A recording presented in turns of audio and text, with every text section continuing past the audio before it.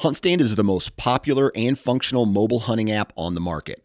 With a variety of base maps to choose from, satellite imagery that is updated every month, the ability to check the weather, know property information, and even catalog your trail cam pics, HuntStand even gives you the ability to import pins and location markers from other mobile apps. Visit huntstand.com or download wherever you download your apps. Enter discount code SN20 at checkout for 20% off. You're listening to the Average Conservationist podcast, brought to you in partner with 2% for Conservation. 2% for Conservation's mission is to create an alliance of businesses and individuals that ensure the future of hunting and angling by committing their time and dollars to fish and wildlife.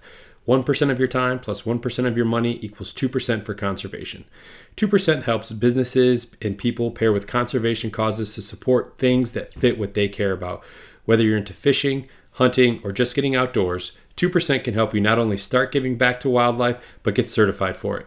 Getting 2% certified means you've made the same commitment as popular brands like Sitka, Stone Glacier, and Seek Outside in giving at least 1% of your time and dollars back to wildlife. But it's not just for outdoor companies.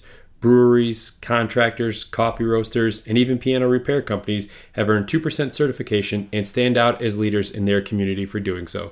Businesses that are committed to conservation deserve your business when you shop. Learn more about 2% for Conservation at fishandwildlife.org. That's fishandwildlife.org.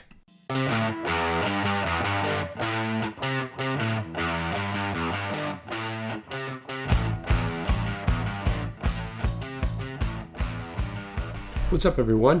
Happy Wednesday. I hope that everyone's week is going well and that you've got some exciting plans to hopefully get outdoors this weekend. Welcome back to the Average Conservationist podcast, and I'm your host, Marcus Ewing.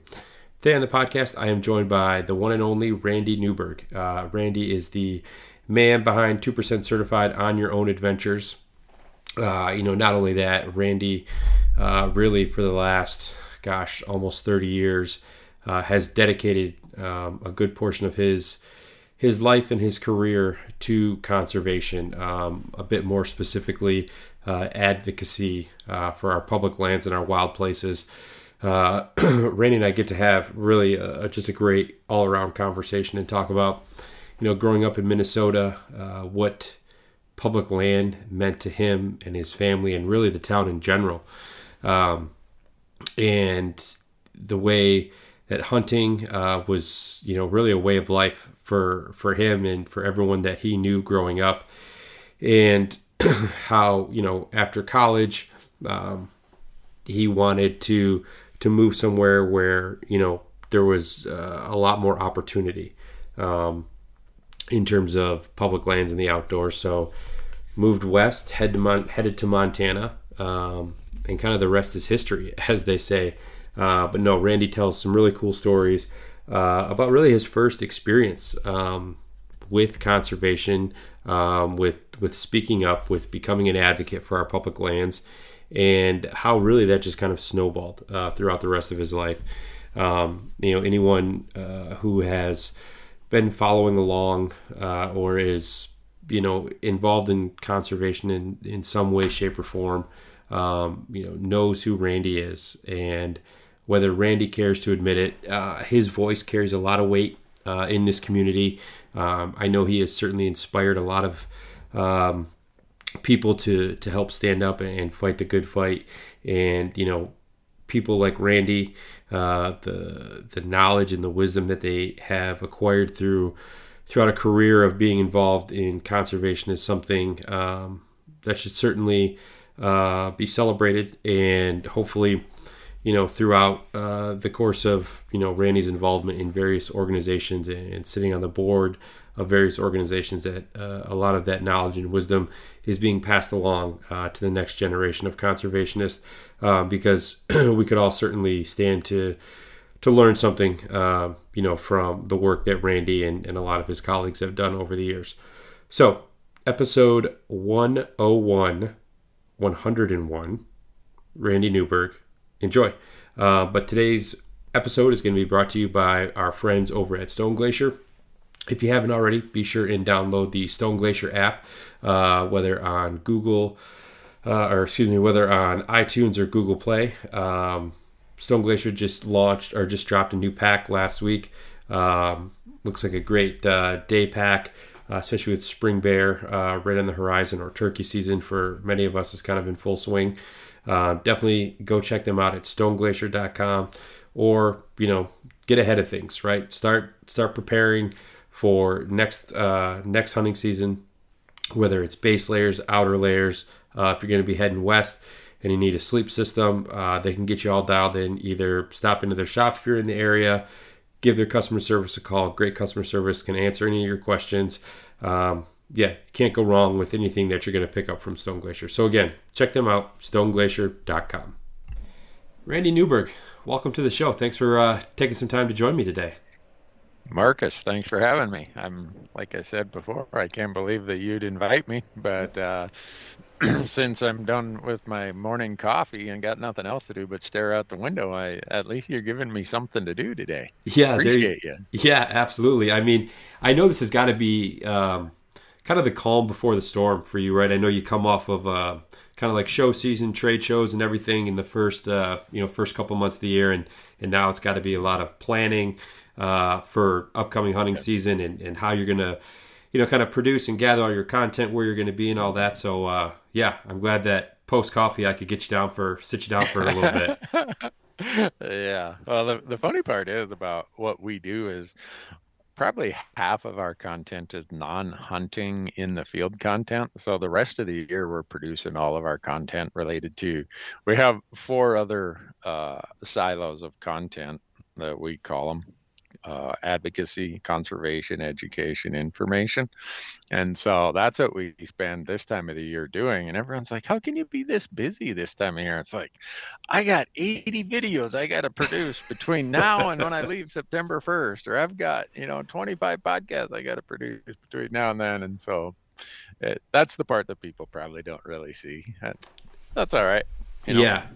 A lot of people just assume that, you're just out in the backcountry chasing animals, all fall and all spring and all that. And while that certainly does take some time, you got to be able to fill the gaps in other places as well.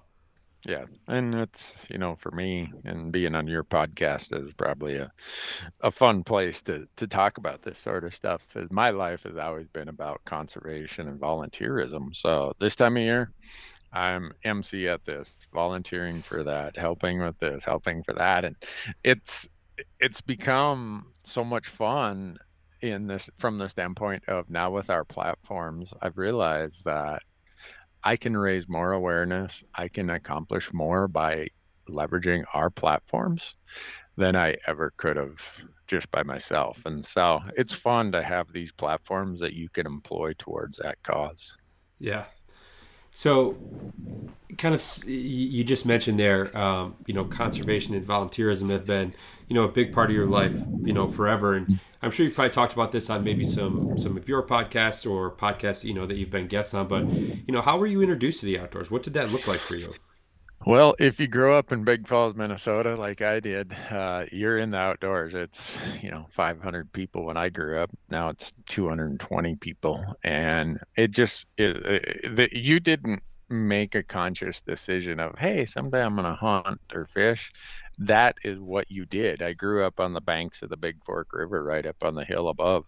And I didn't know anything different. Everybody in our town was someone who hunted, fished, trapped, foraged, or all the above.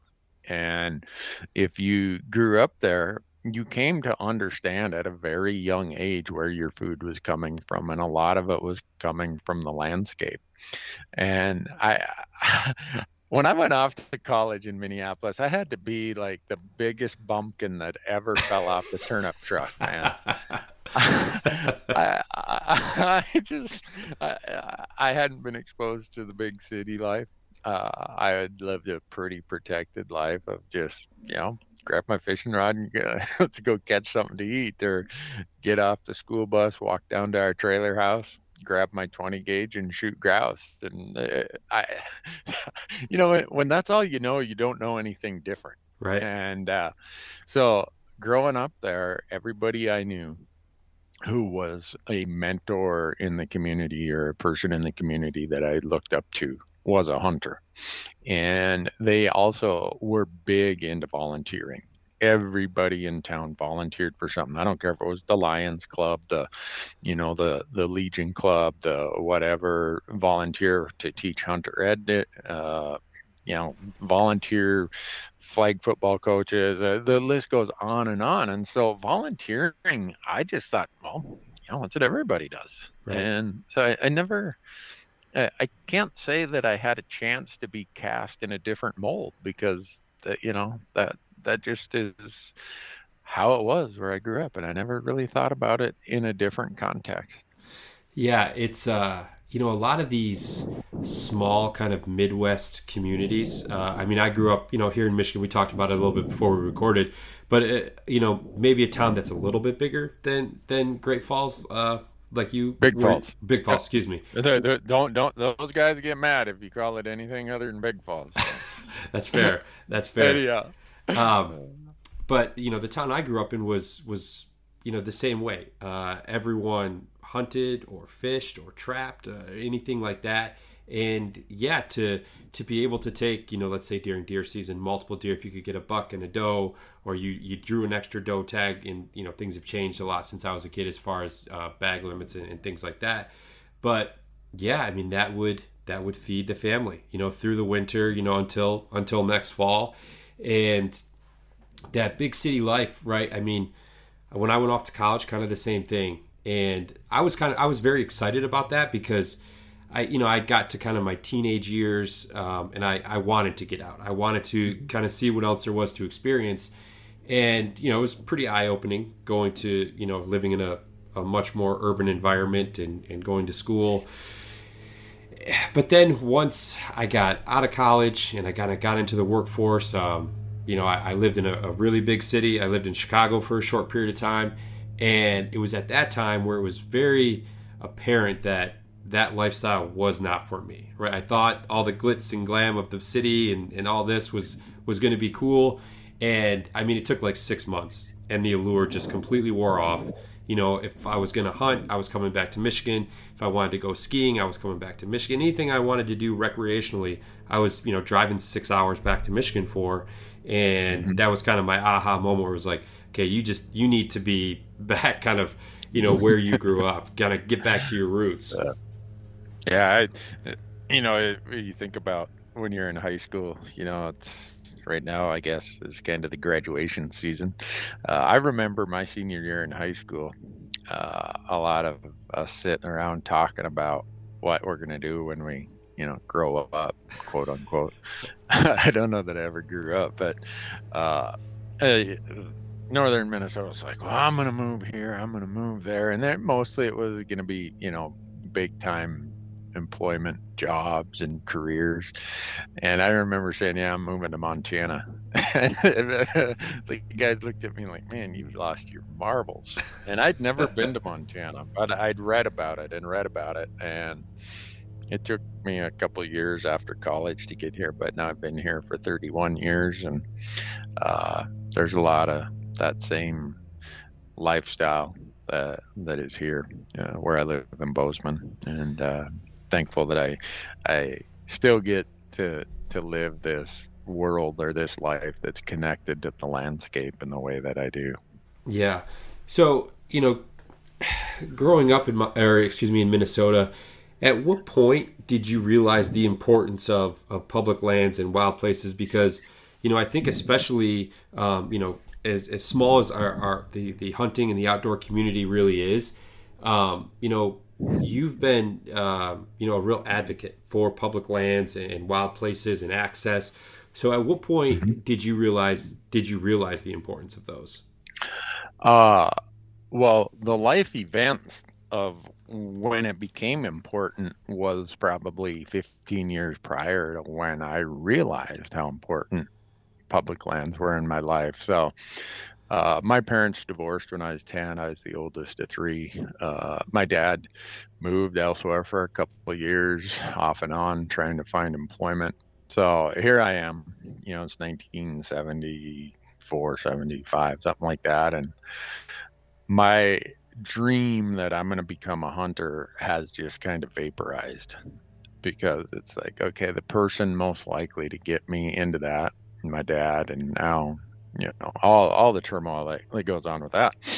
And lucked out, had a sixth grade teacher, Paul Reese, who was the hunter ed instructor.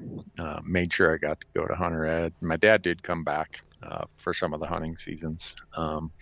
But as far as the day by day thing, I would walk home from school. We lived in an old junked out trailer house, and I could go and grab my shotgun and by walking maybe a half mile, I was on public land. At the time, I had no idea there weren't any trespassing signs. It never dawned on me. And so that's what I did every day. And that's where I ran my trap line. That's where I fished. And if I came home with a couple grouse, partridges, they call them back there, my mom was like, get those things cleaned up, man. We got dinner. We're eating good tonight. Yeah. So, I was so blessed to have all that public land right there, and I took it for granted.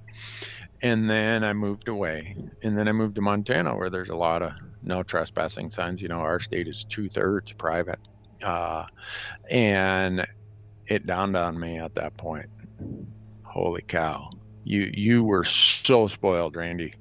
And then you end up having a kid. My son was, when we moved here, he was a year old.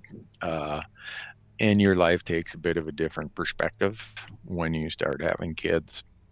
And I moved to Montana, my wife and I took ridiculous pay cuts to move here. And we moved here for the outdoor thing. And I realized and now the picture was big enough for me to understand that if it would have cost $1 a day for me to hunt growing up for access, I would have went to my mom and said, Mom, I know you're a waitress in this little diner and you're trying to support 3 kids, but I need $1 to go hunting today. It would have broke her heart, but she would have had to tell me no. She didn't have $1 for me to go hunting that day. And so because of those public lands, I'm able to sit here and have a conversation with you today, Marcus, or the platforms that I have, or all the things the stories of my life, the connections to the natural world, the place where as a young kid, when the world seemed really upside down, the place I could go where everything made sense was out in the wild places. And it was all public. So you get older and you're like, all right, that was a really key element to me being able to live this amazing life I have.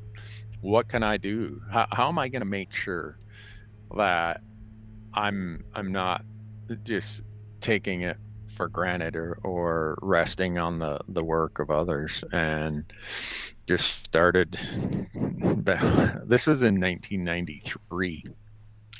There was a big land exchange there was a bunch of land. We had a bunch of checkerboard here in the Gallatin and Madison ranges in Montana. Plum Creek Timber Company, which was a spin-off of the railroad company, they'd got their land for free from the government as part of the railroad grants. Well, they let us hunt and do everything, hike across their private land and forever. Well, they sold to a group called Big Sky Lumber Company, and they said, hey, after this season, we're going to close all these trails. Well, if you can imagine two huge mountain ranges, all checkerboarded, and they're going to close this, that's what I moved here for. Right. So we're reading about this in the newspaper, and this is my wife. She's such an amazing person. And she's like, look, you're the public speaker. You're going to go down to the Holiday Inn tomorrow when they're having that big meeting, and you're going to tell them what I think. Yes, ma'am. And so we talk about, all this stuff. And she said it so succinctly that it still resonates with me. She said, I didn't move to Montana and take these big pay cuts just so we aren't going to have public land that we can access, because this would have closed so many trails. So I go down there, there's big hearing going on, and all the hunters are sitting in the back, and the non-hunting public land users are getting up, having their big parade of what's this and what's that.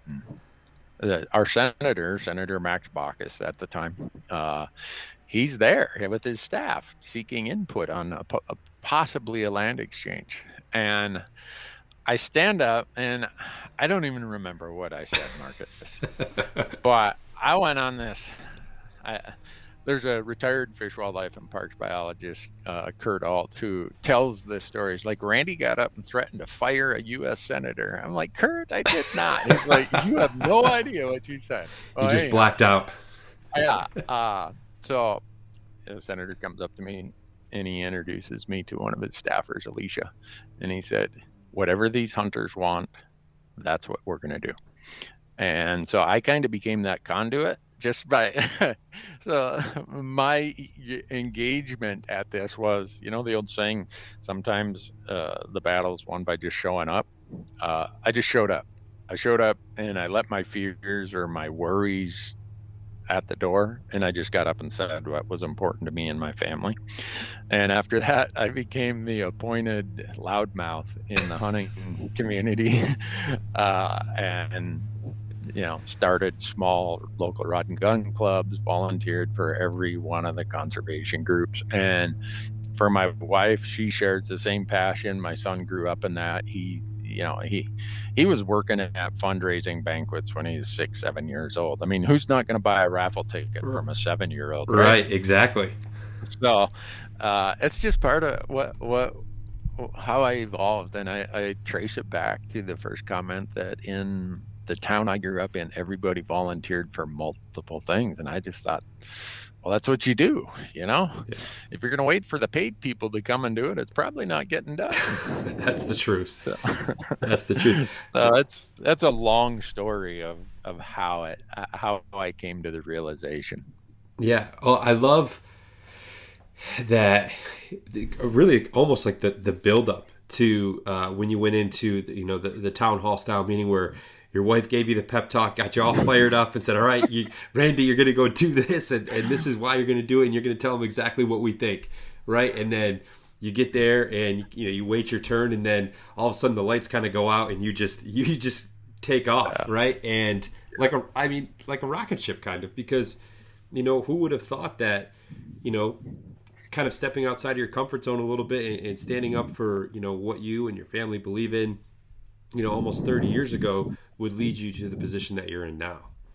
Yeah. And, I used to say and that's what I did is I got up and said that. But this is where it really impressed upon me as the Rocky Mountain Elk Foundation had a guy named Ron Marcoux, who was their lands director at the time. He was trying to organize all these cats, right? And the old saying, herding cats. Yeah. On the hunting side, Ron was trying to do all this, and he did a remarkable job. In the end result, over 3 land exchanges, the Rocky Mountain Elk Foundation, along with the Trust for Public Lands, ends up with 80,000 acres of public lands consolidated in the Gallatin and Madison Range. Wow. I mean, these truly took acts of Congress. And it wasn't quick, and it took the work of so many people and so many groups. But for me, it impressed upon me how if you put your shoulder to the wheel and you don't give up and you don't listen to the naysayers and the complainers, work can get done. And it's to this day, it's a lot of people will say, Randy, you're an awful big fan of the Elk Foundation. It's like, yeah, because I just saw it in action. And then they did a bunch more of them, and not just here in Montana, but all across the country. And, then there's other groups. I used to run the Ducks Unlimited committee here in Bozeman for 7 years. I've been a volunteer for, I don't know, every group you can think of. And they're all doing amazing work. And one of the things you learn in that process is I don't have to agree with everything a group does or stands for. Because if I only was going to be a member of a group that agreed with me 100% of the time, it'd be a group of one. All right. It'd be a group. And what can you get done there? And so I get kind of turned off by people who want to find reasons not to support some of these groups or support some of the efforts, or even if it's just an informal coalition being put together at the local level. It's like, if you're looking for perfection, then you're going to have to go and do it all yourself. And so that was my first experience of seeing how groups, well-led groups that are organized and have a vision, can accomplish great things. And that was, so what's that 1993, what's that, 29 years ago? Yeah. Man. Yeah. So, and that's kind of that whole story in a nutshell is what is kind of where I had based the name of my company around, The Average Conservationist, right? Because at the time, if you look at, all the public land hunters that were getting up during that convention and speaking, I mean, they had jobs. Hunting wasn't a career. It was a passion of theirs. It was a pastime or a hobby. But they saw the importance. They saw the need for it, and they let their voices be heard. And it's just like you said, when you have a group, with strong leadership, with a clear mission and a clear goal, all those members that are making up, all of these incredible conservation organizations are all just regular people, right? That love hunting, that love the outdoors. And when they put their, boots to the ground, when they want their voices to be heard, you're absolutely right. The things that come out of that, the outcomes are incredible. Yeah. So I've been blessed, that my life has turned out the way it has financially. In my real life, I'm a tax accountant, CPA. So I officially walked away from that a couple of years ago. So even while I had these platforms and while I was doing all of this volunteerism, I had a real job. I had my own business. And I understand how difficult it is to find time to go do that stuff. And I only had one kid, right? They say if you only had one kid, you're really not a parent, because, who are they going to fight with? Or if you blame the kids, you blame the right one. And so I think about people with, 3 or 4 kids and both spouses working and everything else. I'm like, how do these people find time to go and volunteer? It's not even, in a lot of cases, reasonable to expect them. And what happens when, I just was the MC at our Rocky Mountain Elk Foundation banquet here in Bozeman. Here comes 25 volunteers who I know their daily lives. I know how busy they are. I know what their commitments are. But you know what? For 4 months, every Wednesday night, they show up and give a couple hours of their time. And I am so impressed with them. I tell them that. I think maybe they think I'm just trying to schmooze them, but that volunteer person, and to the point of name of your podcast, The Average Conservationist, they are not average people. They're like, oh, I'm just an average person. No, you're a remarkable person. What you are doing and the difference you are making. Every one of those people, maybe it's not someone working on a fundraiser, maybe it's somebody who's coordinating a trail cleanup or a fence pull, or maybe they teach hunter ed, all that. There are so many quote unquote average remarkable people who do that work that I'm blown away by it. There's no place in the American society where so much gets done based on volunteers as you see in the hunting, fishing, and conservation world. No place even close to it. Yeah, no, you're absolutely right. And I think what is remarkable about the people who are getting involved with that is they see a much bigger picture, right? They realize that a lot of the work that will be done. I mean, there's obviously certain things like trash cleanups and fence pulls where there's an immediate sense of accomplishment, right? You can see what you've done, but if maybe you're doing goat surveys or something along those lines where that data is being compiled for a plan maybe 5 years down the road or 10 years down the road, and for that many people to have the ability to look at things on a much larger scale, something much bigger than them, like you said, it is truly remarkable. Yeah, I'm just blown away by it. I really am when I say that, Marcus. And that's one of the greatest pleasures of what I get to do is I travel a lot and I go to these events, and I I know a lot of people who do what I do are like, okay, I did my half-hour presentation. I'm heading to the hotel room. I'm kind of like this guy who dives into the mosh pit, man. And my wife used to go to a lot of them, and she's like, you know what? I am such an attachment when you are in your element with all these strange people, because she's pretty introverted, very modest. She's like, you just go there and do it. I can tell how much you enjoy interacting with these people who want to talk about hunting or fishing or talk about whatever it is that's important to them. She's like, you just go do it. You're on your feet 10 hours just telling stories. I'm like, yeah, I guess you're right, honey. She still goes to a few of them, but my point of all of that observation is just how lucky I feel that I get to interact with so many amazing people, and every one of them in whatever way they're making a difference. It might just be, hey, they took 2 kids out who maybe wouldn't have got a chance to hunt or fish, and that's that's part of being a conservationist. There's so many ways you can do something for the cause of what we love, that whether it's a formal thing like we said, the big groups, or maybe it's a local group you want to start, maybe it's just you doing your own thing. Yeah. There's no shortage of places to grab a hold and pull on the rope.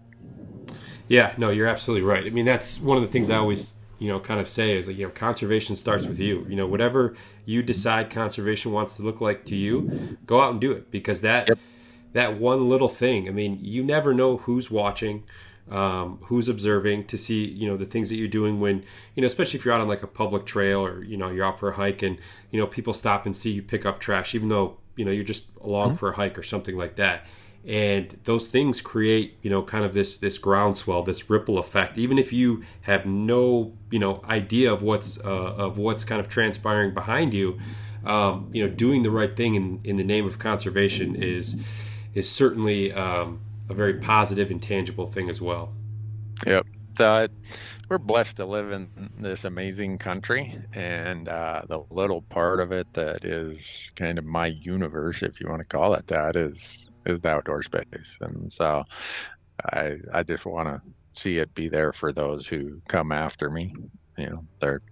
I've been blessed that a lot of people did a lot of hard work, made a big difference so that I could enjoy all this, and I want to make sure that it sustains and is there for the next group of people, because they're about ready to put me out to pasture, Marcus. So I often tell my crew, I'm like, if I was a horse, they'd shoot me today.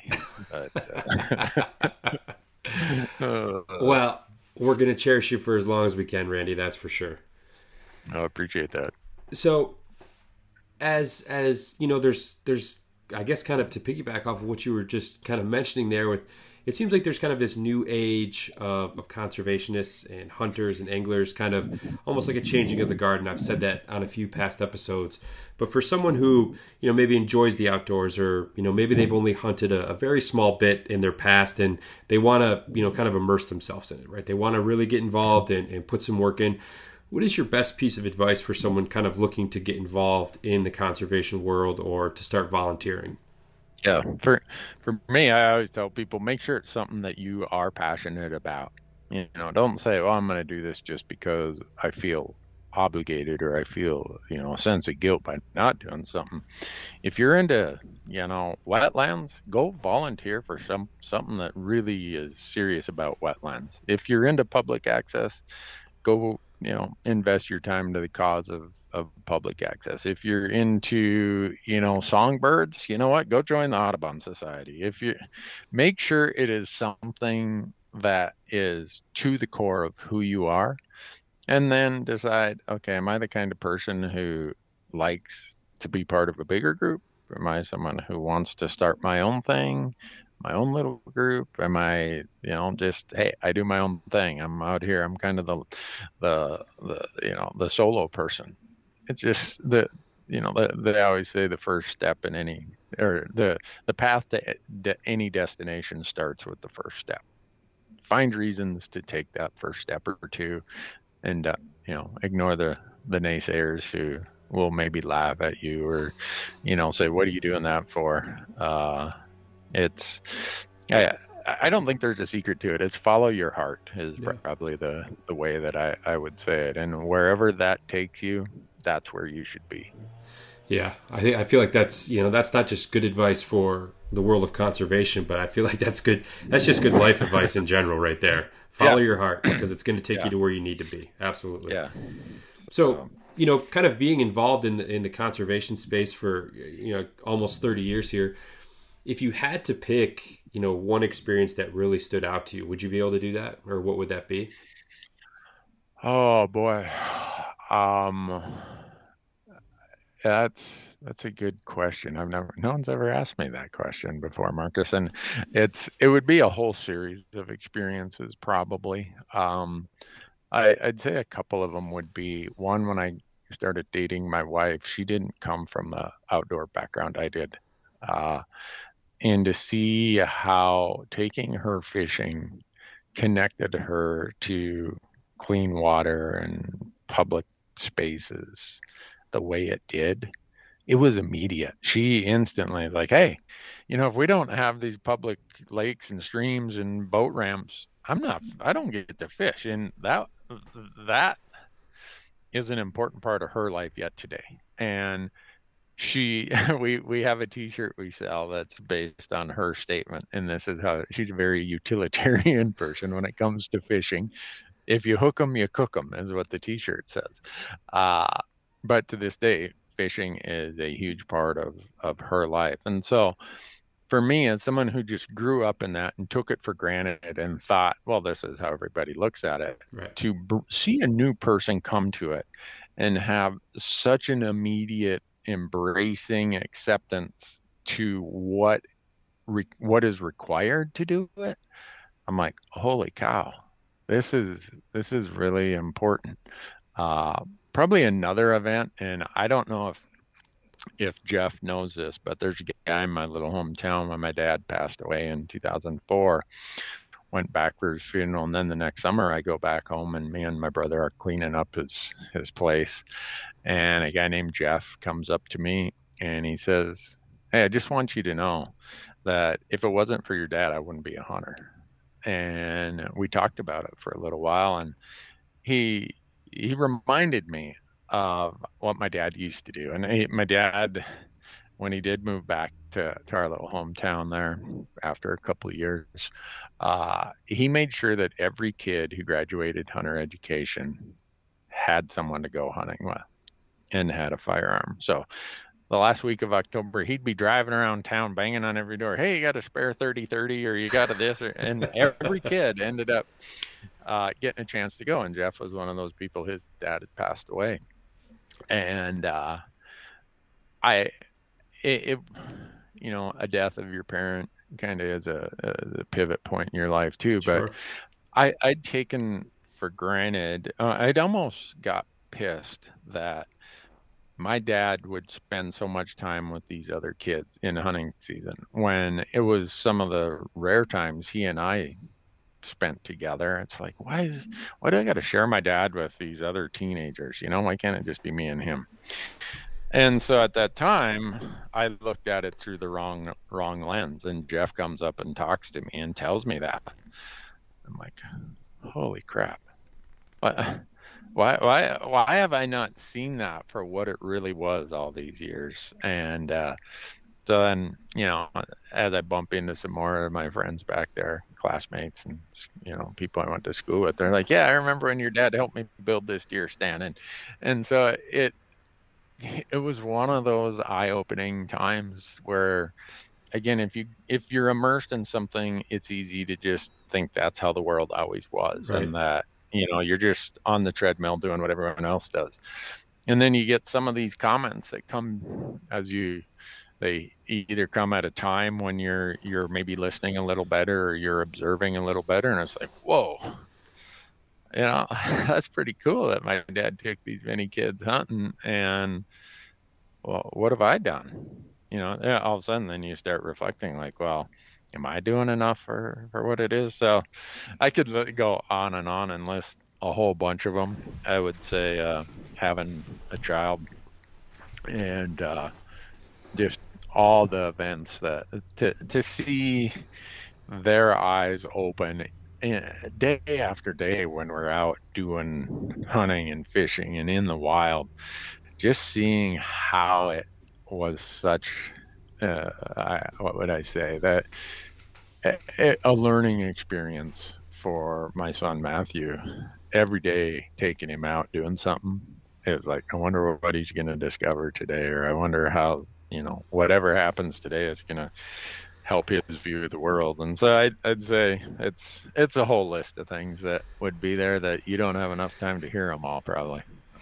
I mean, those are those are, including the time spent with your son. I mean, those are three really pivotal points, though. I mean, I lost my father about 12 years ago. And I mean, he was, the kind of that same relationship where, everything I did with him in terms of the outdoors. He taught me how to hunt, how to fish, how to shoot a gun, and, all those things. And yeah, that's a really pivotal time for reflection. Because now, I mean, I can't think of a time where I'm, fly fishing or I'm deer hunting, especially deer hunting, where you're alone with your thoughts. Where I kind of reflect on those times, growing up. And, there's always this bit of regret, right? Like, I wish we would have, gone out one more time, or I wish I wouldn't have belly ached, when we had to get up to go waterfowl hunting, at 4 a.m. or something like that, and just been able to, enjoy the moment while you were in it.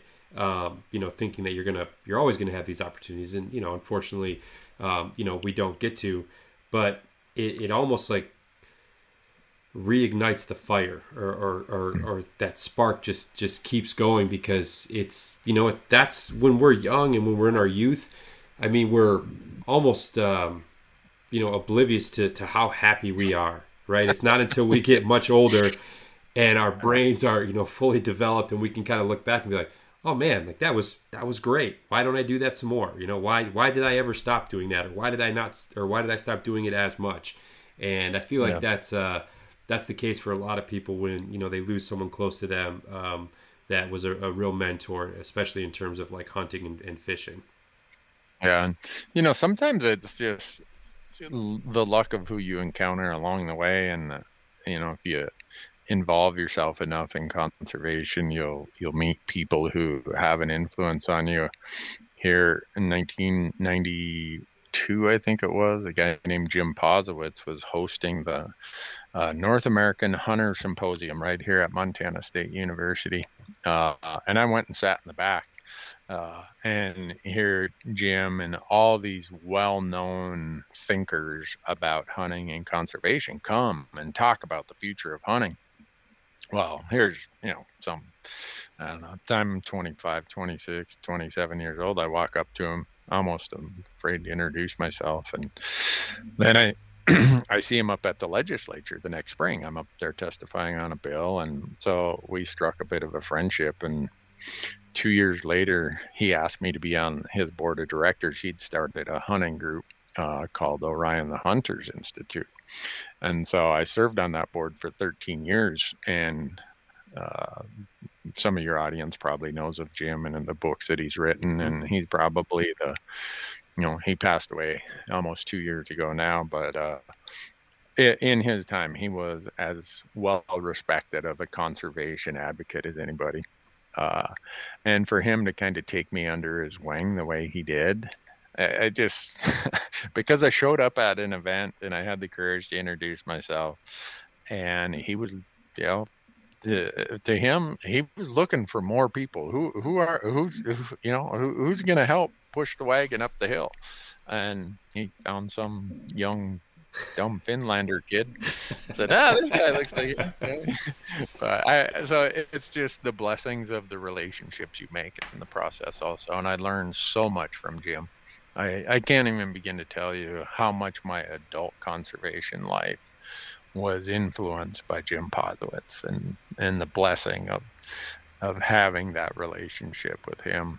Hardly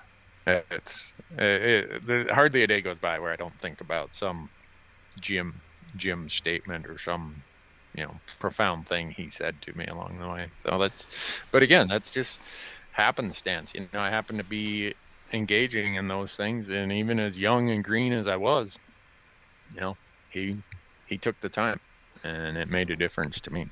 Yeah, and I think those relationships with kind of a different generation of people, of conservationists, are vital to really the future of conservation. To be able to pass along that information, to almost have this kind of marriage between wisdom and energy. From the younger crowd and the younger generation, and being able to pass that along so that when the time comes for that new wave to really be at the forefront, to really take the reins of things, they have that wisdom, they have that knowledge of the people who came before them, and it can be a seamless transition, or they can actually see something come to fruition that had been talked about 10 or 15 years prior, that was in the works. And I think that being able to pass along that information is crucial for all organizations. Yeah, and for the things we love. Yeah. And he was one of those guys who never backed away from a challenge. And I think if people look at others they find it in their life, whatever part of their life that they admire, they're going to find certain traits or certain behaviors that has made that person admirable. That someone you look up to for whatever reason, whether it's business or a school teacher or a community member or a family member, and they lead. They aren't afraid to dare, and dare greatly, as Roosevelt would have said. And so find those people in your life. It's great to have those kind of people, and I was blessed to have people like Jim and others who invested a lot of time in me, because I was I was a pretty raw recruit, let's put it that way. Well, I would say they whipped you into shape for sure there, Randy. So one of the reasons, obviously to have an opportunity to speak with you about, your experience in the world of conservation was definitely something that I've been wanting to do. But On Your Own Adventure is a 2% certified brand. So tell me about that, and really your involvement with 2%. How you learned about it, how you were kind of integral in the early stages of it. Tell me about all that. Yeah. So a guy named Jeff Bizito, who is now at Stone Glacier, was at Sitka Gear at the time, and he called me, and him and David Brinker, who were both Sitka employees at the time, they said, "Hey, we got an idea we want to talk to you about." So we go to breakfast here at the Western Cafe down on East Main in Bozeman. It's Jeff, David, Brent Walker, another CPA in town, and Lyle Hebel, who works at Stone Glacier now. Also, Lyle worked at a PR firm, like a ad agency type firm at the time. And so they'd been talking among themselves, and Jeff's like, "Hey, you've been involved in a lot of big nonprofit groups. We need some advice here." And Jeff explained this vision. I'm like, "This is really cool. This is really cool." He said, "Look, I'm on so many other boards right now. I can't be on this board, but I'm more than happy to, chip in wherever I can." So Jeff and David and Lyle and Brent, they really carried the ball forward, and they spent a lot of their own personal time on this, a lot of their own personal money. And then they lucked out.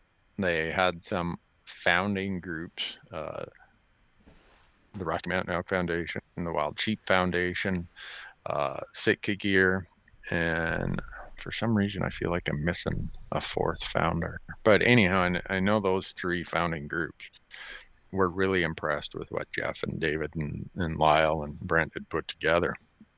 And so, I helped them fill out a lot of their nonprofit paperwork. That's what CPAs get to do. Sure. We're good at the paper stuff. So, but Brent helped with a lot of that, and it just kind of took off. And then it was kind of started as a 1% for conservation. And then they said, you know what, let's go even further. Let's do 1% of gross revenue and 1% of your time. So with our business, I just tell my employees, look, you get paid to do a week of conservation work on my dime.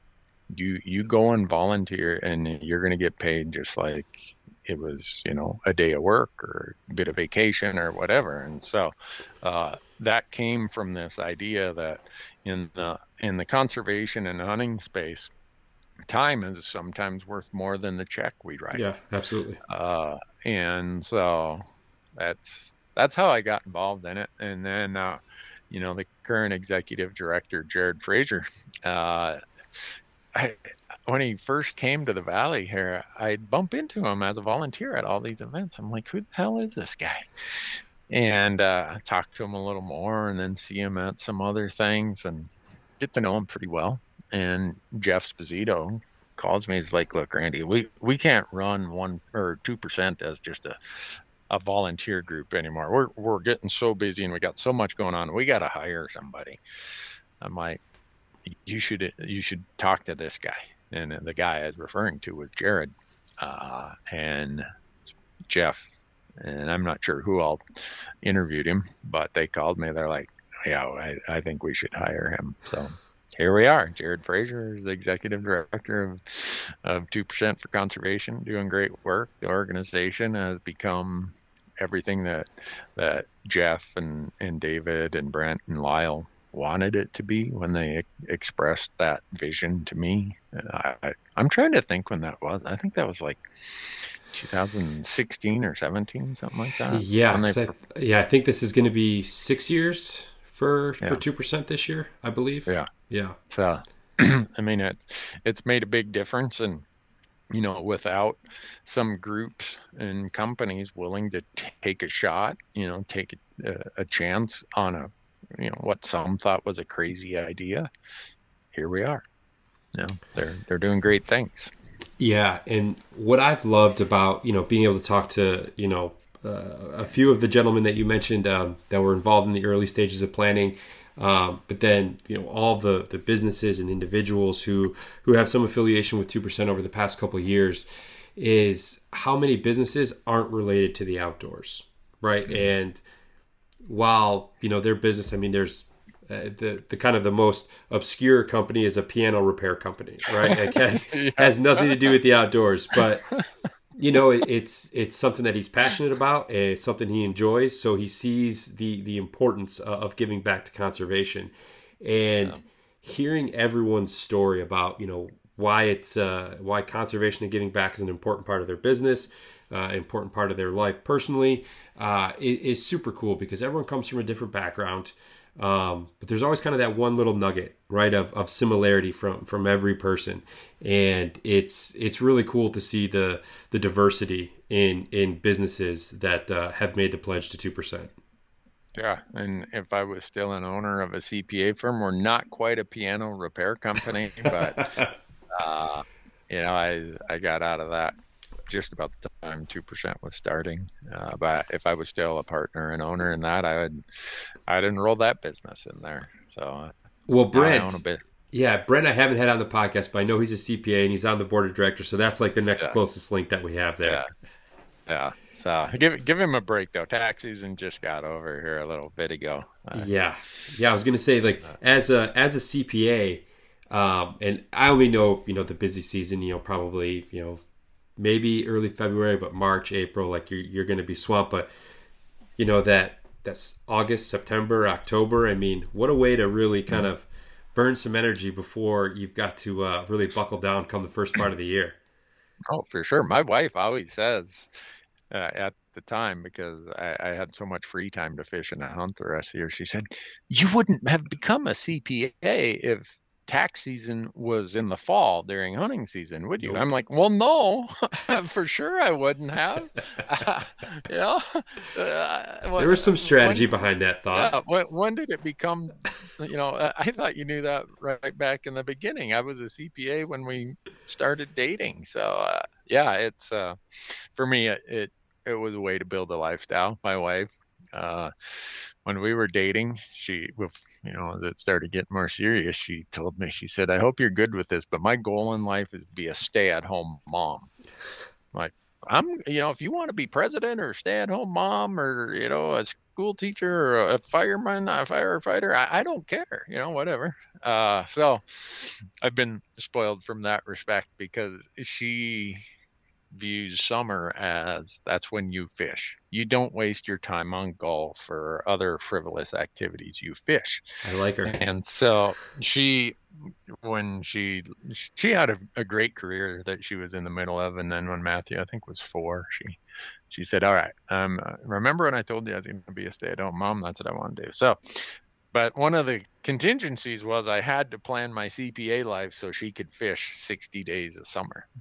So yeah, if you can imagine, I'm sure everyone's like, "Oh, Randy, we really feel sorry for you. Your wife forces you to fish 60 days a year." So we haven't got anywhere near the 60 days a year lately, but there were times when Matthew was a kid that we would fish 60 days a year. And then I'd roll right into hunting season. Yeah. And so by the time tax season came around, about right after Thanksgiving, you get into year-end planning with all your clients. I probably needed a little office time, and I needed to actually, grow up and make some money again for 4 or 5 months so I could go be a derelict the rest of the year. So you could fund your trips the next fall. Yeah, no, that's really kind of brilliant if you think about it. And the fact that your wife had said, however we're going to do this, it's going to work out so that I can fish 60 days a year. I mean, who doesn't want a wife like that? Right? Who doesn't want a partner in crime that's going to say, "Look, summer is my time, fall is your time, and the rest of the time we'll make some money to kind of fund our habits." Yeah, she'd always say, "You better go to the office. We need some money for bait and bullets," is what she'd say. That's such a Midwesterner thing to say, though, and I absolutely love it. As we're talking about all this, Marcus, it causes me to think about what an amazing place the United States is. That here's some snotty-nosed punk growing up in Big Falls, Minnesota, like I was, who went through some, difficult times when his parents got divorced and thought the whole world was falling apart and could have easily found trouble because it was around every corner. But through just a lot of good luck, I end up having a life I could have never dreamed of. I've said, this is what I want to do with my life. And I live in a country where that, if you say that and you put your mind to it, you can probably do it. And it's just so remarkable to me that I'm this blessed. And with these blessings every day, I just look at them like, gosh, how did I end up in this situation? And it causes me to want to share whatever I can as a result of the blessings I've had. And people hear me say, "What a country," and I kind of say it a little bit tongue in cheek, but really I want people to think about it. In spite of all the bumps and warts and things that people want to complain about the United States, go travel around the world, go travel to other places and see if you could build this amazing life there, where you'd have public land out your back door, where the public is who owns the wild things, or at least it's held in trust for them. This is not by accident. This is a blessing beyond anything I could have ever dreamt up in my mind. And here we are. So I don't know, whenever I tell these stories, I start thinking about how lucky I am. And my job is to get up every morning and see if I can make it even better. Yeah, well, based on conversations that I've had with previous guests, I mean, your name has come up numerous times with guests who, learned about 2% or, found some information regarding conservation, getting involved through, you and your various, content channels or podcasts, or when you were a guest on a podcast, things like that.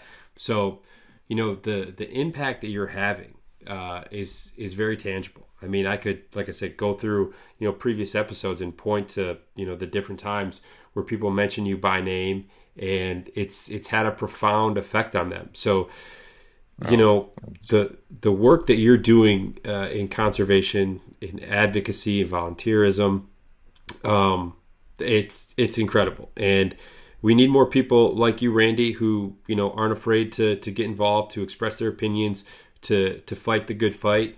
And, you know, conservation, our public lands, everything will be in a lot better place if more people take the same approach that you have over the years. Well, I appreciate you saying that, Marcus. I'm almost blushing here on this end because it's not like you get up every day and say, "Oh, gee, I want this, or I want someone to think of me this way or that way." It's just the to-do list of things I'm concerned about is so long. And if you saw the crew here, they see my to-do list and they're like, this guy's going to have to live to be older than Moses to get that to-do list accomplished. But, you know, there's legislation, there's policy issues, there's landscape issues, there's access issues, there's all this stuff that's like, hey, what are we doing about this? And, you know, the crew is, I'm sure they think I've got some sort of, you know, lack of attention to, you know, they probably think I'm the most impulsive person in the world, but I'm glad to hear someone like you say that people have noticed some of that. And if what we do and what our platforms are committed to provides just a little bit of example, if, you know, whatever it is, it helps in a little way, I feel like it's a huge success. And that's, you know, I blush when people say that, because it's like, if you knew where I grew up, let my wife or my brother or my sister or my friends back home tell you, oh, you should have known this guy when he was 13, or, you know, be like, so to have someone say that it means a lot to me. It's really what drives us in what we do every day. So it's great to hear. We'll keep doing it. So a few more questions here, Randy, before I let you get out of here. Obviously, we've got you know, we're into the spring. We're into May here. What does your fall look like in terms of hunts, or what you can kind of talk about without, you know, divulging too much for future content and things like that? But how jam-packed is your fall looking? It's always packed. You know, this year, and right about now, in the next month, is when a lot of the tag applications or drawings take place. So it kind of fills in our calendar there. But some things that I have on the calendar is I am going back home to northern Minnesota. I've talked about it for years, and I want to do a piece about hunting culture in the upper Midwest. In northern Minnesota, everyone has a camp or a shack. I'm going out to the shack, which is their deer camp. And it might only be 15 miles from town, but that's where they go and stay for a week. And that's a culture that I'm a product of, and I want to go and talk about it. And the odds are I won't even see a deer because deer numbers are down so low there. But I think there's some value in talking about these traditions and the cultural offspins of that. I've got that one. I have an Idaho deer tag. Obviously, I get Montana tags. Next month, the first week of June, I'm going to Alaska with my niece from northern Minnesota. Her graduation present was to take her to Alaska on a bear hunt. So my nieces and nephews, they get to go with Uncle Randy for their graduation present. Good old Uncle Randy. Gotta love that. Yeah. So I got some of that. There'll be some things that just, you know, pop up, have a few hunts. I'm hoping my son gets a tag. The real times that I cherish at this point, and have always cherished, are just when Matthew and I get a chance to hunt together. I don't need a tag. I just, you know, it's just such special time together. So I'm hoping we have that. A friend of mine who we've had on the show before, he's a disabled vet. Idaho has a program where there's I think 5 moose tags go to disabled vets, and he got one of them. Okay. So we're going to go help him. Just stuff like that. You never know, you know, the old Forrest Gump, life is like a box of chocolates. Well, my hunting season is kind of like a box of chocolates. I never know what tag I'm going to get. And sometimes I don't get that many, and I just go and tag along with other people and become a nuisance for them. So hard to say, but I can assure you that there's going to be some grouse hunting, probably some elk hunting, some deer hunting, and who knows what. So. Awesome. Well, Randy, thank you again for taking some time. Incredible story. I loved being able to kind of hear, the story that brought you to where you're at. The pinnacles, the things throughout your career that have really made a lasting impression on you and have really kind of given you the fuel to continue the good fight. It's been a pleasure, and thank you so much for joining me. Yeah, I appreciate it, Marcus. And thanks for what you do. Thanks for what 2% for Conservation is doing. And, a lot of people ask me, what would you leave us with if you had any last thoughts on conservation? And I always say there's 3 main principles you need to accept when you want to advocate for wild places and wild things. Is one, it's always difficult. It's not going to be easy. I joke and say if it was easy, they'd call it golf. And all the golfers get mad. But, I gave the example of a land trade here in Montana. That was not easy. Every major accomplishment that we have, that we look to as one of those big points, was difficult. So it's not going to be easy. It's uncomfortable. Someone will be upset with whatever you're advocating for. And usually your critics will take the time to tell you they're upset. But you know what? If that's your passion and that's your vision, you got to do it. It's always inconvenient. Imagine if, whatever conservation, accomplishment you hold as a pinnacle event. Imagine if the folks behind that said, I'm too busy today. Put that on my calendar. Yeah. We don't get to say when the opportunities will arise or when the threats will occur. So those are 3 principles that I make it easy for me to do this. I accept the fact that it's going to be difficult, it's going to be uncomfortable, and it's going to be inconvenient. And then the other reality is it takes money. Conservation, as much volunteerism as we get, don't be bashful about supporting those groups that are doing it. Because we can't, with the important work ahead of us, we can't do it on bake sales. Yeah, that's absolutely true. So, we can all do it something in some way. Our time, our talent, or our treasure, and everyone can make a big difference. So Thanks for doing what you do. Appreciate it, Marcus. Yeah, absolutely. Well, take care of yourself, Randy. Good luck this fall, and hopefully we can talk to you again soon. All right. Thank you. All right. Take care. All right. Well, a big thank you to Randy for the great conversation today. I would also like to thank the partners of the podcast, Stone Glacier and Go Hunt, as well as 2% for Conservation. Do me a favor, be sure to go out and support the brands that support this podcast and help make it possible. And if you're interested in learning more about 2% for Conservation, you can visit their website, fishandwildlife.org. And there you can see all the great certified brands that have committed to conservation that you should support when you shop. I also encourage you guys to give 2% a follow on social media, where you can stay up to date with all the latest happenings in the conservation world, as well as enjoy the conservation focus posts in your feed. So again, if you'd like to learn more about 2% for Conservation, you can look for them online on social media or at fishandwildlife.org. Thanks for joining me this week again, everybody. Be sure to check out the Average Conservationist website and stay up to date with all past episodes of the podcast, as well as pick up some merchandise to help support conservation in the process. So until next week, as always, stay safe out there and remember that conservation starts with you.